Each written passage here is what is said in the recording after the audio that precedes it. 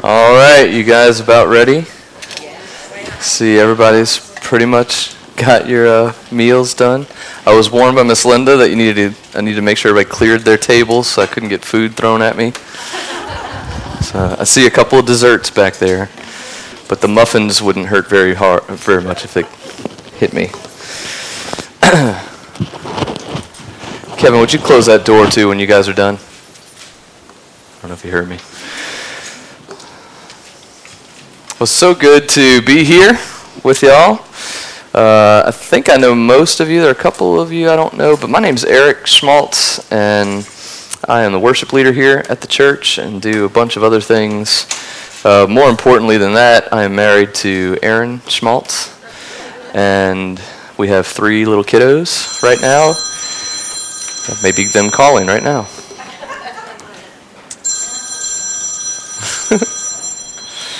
So yeah, 3 kiddos. I got Aiden, who is 8 years old, and Cameron, who's 6 years old, and Ethan, who's 3 years old, and then we've got another one coming in about a month or so. Is that true? No, 2 months. In May 7th. So yeah, Schmaltz household is full of energy and adventure all the time, and fights and all kinds of stuff going on. But yeah, just thank you guys for having me. Y'all can hear okay? Just want to make sure not too loud or too soft. Really excited about doing this. Belinda and Farrell asked if I would be willing to come and try to speak to you guys and be involved in the rotation, and I was just so eager to do that, just to be with you and get to consider God's Word together with you. Before we do that, though, I just want to take a moment to encourage you. I'm looking out in this room, and I'm just seeing God's faithfulness represented here.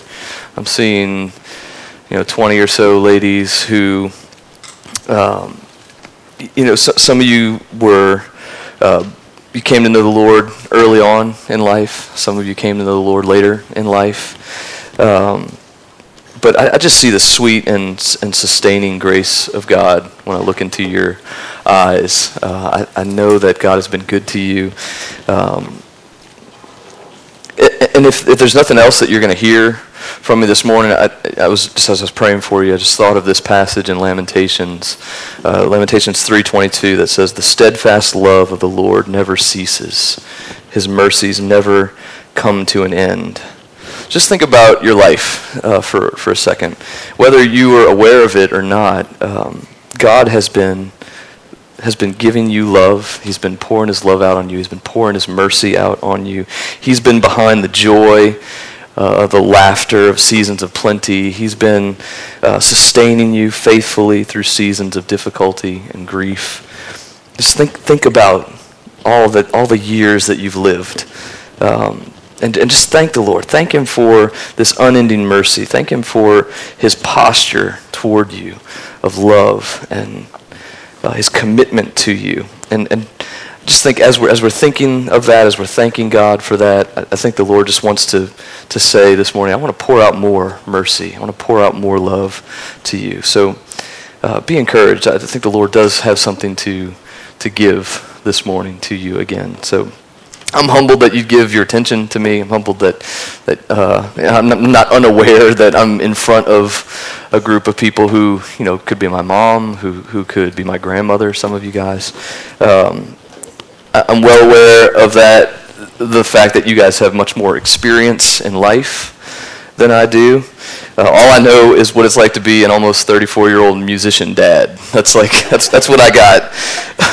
I'm just stepping into the years where some of you guys had done this 30 years ago.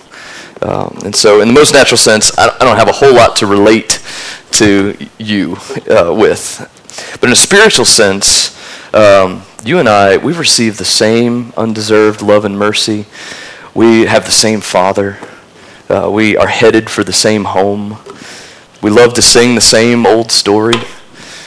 We find refuge in the same Savior. So in the most important ways, you and I are very much alike, and for that I'm grateful. But we don't put our hope in our similarities. When we're listening to someone speak to us, we're not trying to just relate to that person. Eric Schmaltz doesn't have something to say that's going to like rock your world this morning. You can trust along with me that God's word is going to be sufficient to speak to us, and that he receives glory out of using inadequate, finite creatures to proclaim his infinite wisdom and truth. And so let's dive in and ask him to speak to us this morning, shall we? Let's pray. But Lord, thank you for just the eagerness that you have, God, to minister to your people. And Lord, thank you for the contexts that we have in the church to receive ministry from you. Lord, thank you for the relationships that we have in the church that we get to receive ministry and give ministry to one another. And so, Lord, we just ask that your Spirit would be here among us and would be ministering to us. Lord, speak to us today, we pray. In your name, amen. You guys go ahead and turn in your Bibles to today's verse. So you guys have been studying through the Beatitudes, is that right? How many's come to all the Beatitude classes so far? Okay, so a few of you guys, great. Today's verse, we're going to be looking at Matthew chapter 5, verse 6. As you're turning there, just remember the context of this verse. At the end of chapter 4, Matthew tells us that Jesus has been traveling all throughout Galilee, and he's performing miracles, and he's teaching people, and consequently this large crowd is gathered to hear him. And so it's almost like Jesus, right at the end of chapter 4, is like, hey, I've got too many people around me. I'm just going to go take a little break, and I'm going to go find a mountainside, and I'm going to sit down. And so he does that. He sits down with his disciples to take a break. But, just like Jesus, it's almost like he never runs out of energy. He doesn't waste that opportunity to rest in order to just serve himself. So he starts teaching his disciples that are there with him, and that teaching turns into 3 chapters that Matthew records of this sermon that Jesus is preaching to his disciples, and that's become known to us as the Sermon on the Mount. Our verse is located right at the beginning of the sermon. It's in a very familiar section known as the Beatitudes, which you guys have been studying. So today we're coming to verse 6, and let's read that verse together. Verse 6 says, "Blessed are those who hunger and thirst for righteousness, for they shall be satisfied." Each of the Beatitudes begins with this word blessed, and I know Evan talked some about this last time you guys were together, which, by the way, if I got a chance to listen to Evan's message, it was really good. So if you didn't hear that message on meekness in verse 5, it was really good. So I'd say go listen to that. But to recap, blessed is another word for favored or fortunate or privileged. It could also just simply mean happy. And so in the Beatitudes, Jesus, I think, is wanting to show us the way to the happy life. He wants to point his hearers toward the path to true blessedness. But the direction the road is taking us down is maybe not the way that we would initially think. Instead of our happiness being found in things that we think would make us happy, Jesus connects our blessedness to things that seem to bring the opposite to pass. Things like poverty and things like mourning and persecution. These aren't the things that we tend to think will make us happy or bring us satisfaction. These are things we generally try to avoid. Think about it. Who resolves to be poor? Who welcomes grief? Who's content with oppression? I'm certainly not. But it's in our human desire, our human nature, that we want to be satisfied. God created us this way. He created us with an appetite for glory, an appetite for joy, and he intended for that appetite to be satisfied, to be found and experienced and satisfied in him alone. But, as we know, ever since Adam and Eve got sent out of the garden, separated from the source of life, we've been searching for this satisfaction. We've been hoping to find something to finally and fully whet our appetites, our spiritual appetites. So, people try all sorts of things. They try money, they try pleasure, they try relationships. But when we look around, we see the fallenness of the world and the brokenness of our bodies and the seemingly better, even if it's not all perfect, but this better blessedness of the people around us, and it just further accentuates how we long to be content. We want to be happier. We want to be more financially secure. We want to have less relational conflict. We want more free time to do what we want and when we want to do it and how we want to do it. Isn't this what you feel inside of you as you walk around every day? Or maybe it's even a little closer to home. Maybe you just wish your body could be healthy again so that you could go back to doing the things you love to do. Or maybe you just wish your children and grandchildren would remember that you exist and just pick up the phone and give you a call and tell you that they're thinking of you and that you still mean something to them. Or maybe all you want is for your husband to show that he cares about you, to say, I love you every now and then. Or maybe you just long for the day one of your loved ones calls and says, Grandma, Christ is my Savior. I've given myself to the Lord. These are longings that we have, aren't they? We all long for something. We all seek to be satisfied in one way or another. And this longing leads us to sometimes, if we're not careful, searching for something else to fill those voids, someone else to fill those voids. We start looking, even trusting in anything that promises to give just a little bit of the life we want, just a little taste. Well, the prophet Jeremiah describes it this way in Jeremiah 2, verse 13. He says, "For my people have committed two evils. They have forsaken me, the fountain of living waters, and hewn out cisterns for themselves, broken cisterns that can hold no water." The people Jeremiah was prophesying to, they had the same problem we do. They were thirsty. They were unsatisfied. They had spiritual dry mouth. And instead of turning to the fountain of living water, Jesus, that promises to carry them to eternity and satisfy their hearts forever and ever, never ending. So instead of turning to this fountain, they turn their back on him. They grab a shovel, John Piper says, and start digging holes in the ground, putting their mouths to the dry dirt, hoping to get a sip that will satisfy. But notice how Jesus responds. He doesn't take this lightly. He doesn't just give them a plan for making better, more efficient, eco-friendly cisterns. He doesn't give them better shovels. He calls what they're doing evil. He says they're committing evil against me to go looking for some other source of satisfaction. They've stared Jesus, the righteous, all-satisfying Savior, in the face, and they settled for sand sodas. And he tells them, you've forsaken me. I own the market. I'm the fountain of living waters. I alone can quench your thirsty soul. You're looking in the wrong direction, the wrong place. You're searching for the wrong source. Jesus is saying, if you want the desires of your heart to be met, to receive the benefits of the blessed life, to know what it's like to really rest and really be satisfied, then don't salivate over the momentary morsels of the world. They'll leave you hungry every time, and they'll do nothing to nourish your soul. I just think Jesus wants to say that to us this morning. God, through the prophet Isaiah, said it this way in Isaiah 55. Again, it's probably another familiar passage, but just listen to it again, thinking about this idea of hungering and thirsting for Christ. Isaiah said, "Come, everyone who thirsts, come to the waters. And he who has no money, come, buy and eat. Come buy wine and milk without money and without price. Why do you spend your money for that which is not bread, and you labor for that which does not satisfy? Why do you do that? Listen diligently to me and eat what is good, and delight yourselves in rich food. Incline your ear, come to me, hear that your soul may live." You can just hear Jesus' compassion. Even though he's saying, you're forsaking me, you're doing something evil, his arms are open. He's saying, come to me. I think the psalmist gets it right in Psalm 42.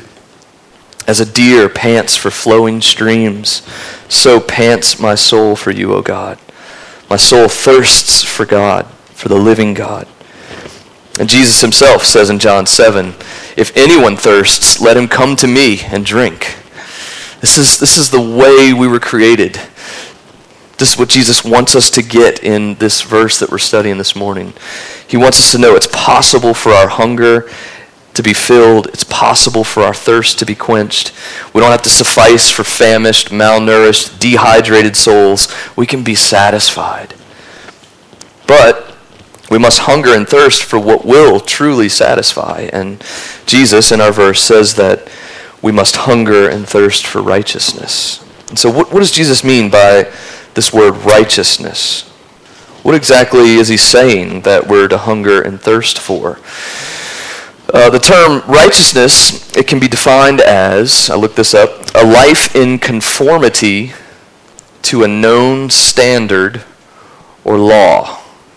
So you could look that up and find that yourself, but I'll say it again, a life in conformity, so a life that's conforming to a known standard or a law. Just think of the Jewish people. The Jewish people would have been very used to thinking of life in terms of conformity to the law, conforming to the law. This was their spiritual life. I mean, that's the way they existed. You know the law, you keep the law, and you offer sacrifices when you break the law. They just worked and worked and worked at that. And the scribes and the Pharisees, who Jesus talks a lot about in the Sermon on the Mount, they saw themselves as the experts of this system of law keeping, and they made sure that everybody knew how good they were at this system. But a few verses later from our verse, in Matthew 5, verse 20, Jesus seemed to just shock everyone when he said, "Unless your righteousness exceeds that of the scribes and Pharisees, you will never enter the kingdom of heaven." Then he goes on, as if that wasn't enough, he goes on, he gives 6 examples of how the outward righteousness of the Pharisees, this self-righteousness, how it was unworthy of the true citizens of God's kingdom. So in verses 21 through 26, he says, we must not only kill, but more, we must not sustain anger against a brother, but seek peace. In verses 27 through 30, he says, we must not only not commit adultery, but more, we must not look upon a person lustfully. In verses 31 and 32, he says, we should not condone divorce just because there's a legal provision for it in the Old Testament. We should surpass the righteousness that makes peace with hardness of heart and keep our covenant commitments and not marry those who don't. In verses 33 to 37, he says, we should not only keep our oaths, but more, we should be the kind of people who do not need to take oaths in order to be believed. In verse 38 to 42, he says, we should not only not poke out an eye because one of ours was poked out, but more, we should turn the other cheek and return good for evil. In verses 43 through 48, he says, we should not only love our neighbor, but more, we should love our enemy and pray for those who persecute us. This is just a totally backwards, upside-down life that Jesus is calling his people, the people that are belonging to his kingdom, to live. This is a righteous life. He's wanting to communicate. Righteousness is more than rules. Righteousness is a life. It's a heart. It's a purity of heart. But this is the life that Jesus is calling his hearers to. He wants them to think and speak and feel and behave like Jesus. He wants us to love like Jesus loves and forgive like he forgives. He wants us to want what he wants. He wants us to be righteous like he's righteous. And he tells us to pursue this righteousness in the same way that we would I love pizza. So in the same way that we would pursue a piece of pizza if we hadn't eaten for 2 days. So think, you haven't eaten, I don't know what your favorite food is. Pizza is one of my favorite foods. Or think of this way. You've just walked across a scorching hot desert. Think about the way that you would pursue a nice cold glass of water or lemonade. This is the way he wants us to pursue his righteousness. You'd let nothing stop you from getting that piece of pizza, or nothing stop you from getting that drink of water. Nothing else would matter more to you in that moment, would it? Because you'd be so convinced of the worth of that pizza and the worth of that cup of water. The Apostle Paul tells us in Philippians, I think he knew what it meant to hunger and thirst in this way. In Philippians 3, verse 8 and 9, he says, "Indeed, I count everything as loss because of the surpassing worth of knowing Christ Jesus my Lord." So I don't care about anything else. I haven't eaten for 2 days. God, I want the pizza. God, I've been walking through the sun. I've got sand all over my body. I need a drink of water. Paul says, I count it all as loss because Jesus is worth it. And he goes on to say, for his sake I have suffered the loss of all things and count them as rubbish in order that I may gain Christ and be found in him, not having a righteousness of my own that comes from the law, but that which comes through faith in Christ. So you see, it's just an upside down life that Jesus is calling us to live. It takes faith to believe in this Jesus. He teaches things like the first shall be last, and the poor shall be rich, and the weak strong, and the fool wise. So think about your life. Are you hungering and thirsting for what Jesus calls right? Is that what you're doing? Do you long to please your Savior and do all that he commands? Do you seek him with all you are, counting everything else as rubbish compared to knowing him and pleasing him? The blessed Christian woman is not the one who seeks after the things. Sorry, I wrote that wrong. The blessed Christian woman is the one who seeks after the things Jesus calls blessed. Not the things that she thinks are blessed, but the things that Jesus calls blessed. Her aim is not to fill her cisterns with dirty rainwater. She doesn't nibble on nuggets that won't ever nourish. The blessed Christian woman finds life at the source, at the fountain of living water.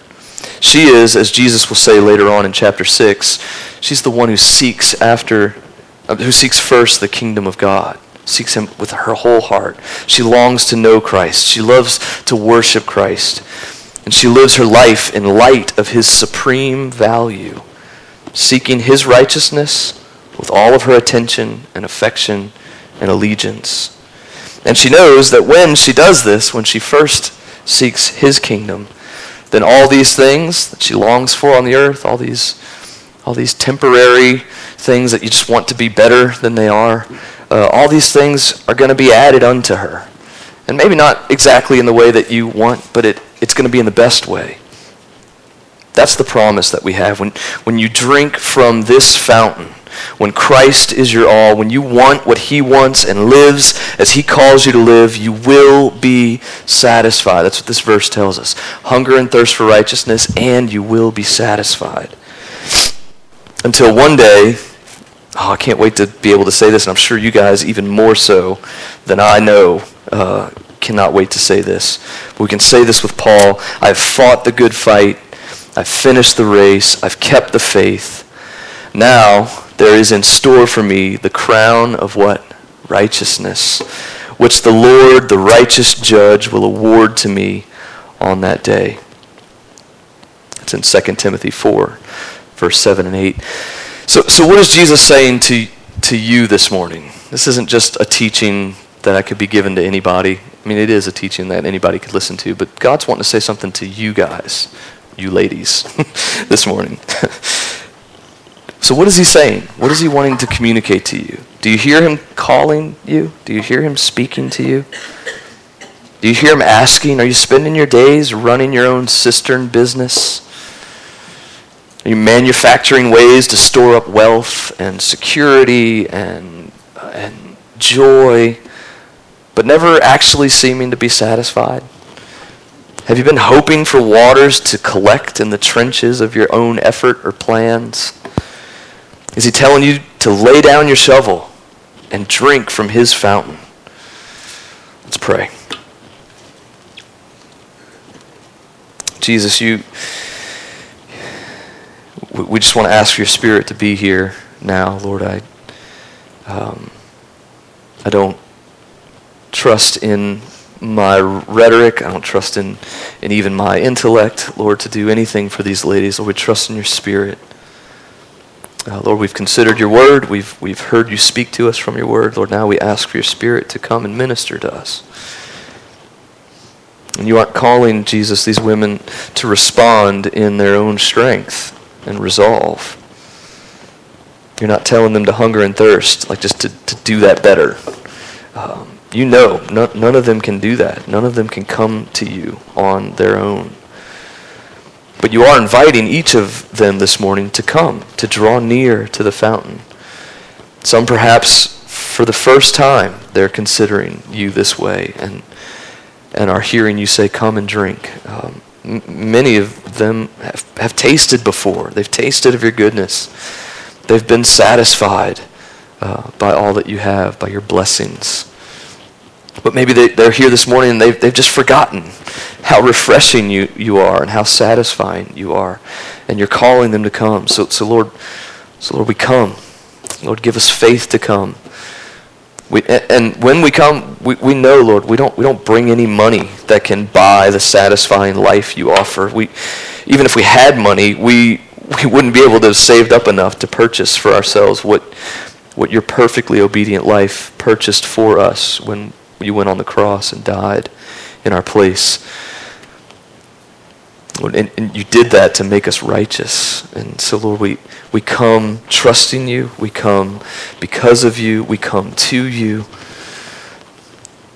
And we ask you to meet us in our coming. Lord, I pray that for these ladies. Lord, would they be refreshed this morning? Would they sense your nearness as they come? Lord, would you know their situations, Lord. You know what life feels like right now. You know what difficulties they're experiencing. Lord, you know the relational tensions they have. Lord, you know the burdens that they carry for their families, for their grandchildren, for their children, for their friends, for their relatives. Lord, you know all of that. And you say, come, child, come and drink at my fountain. And so, Lord, we just want to add our voices to the hymn that was written so many years ago. Just come, thou fount of every blessing. And Lord, we want to ask you to tune our hearts to sing your praise. We want to ask you to pour out streams again this morning of your never-ending mercy so that we might delight in you, so we might trust in you, Lord, so that we might hunger and thirst for the righteous life that you've given us in Christ. And Lord, we do this because of you. We love you, Lord. In your name we pray. Amen. Amen.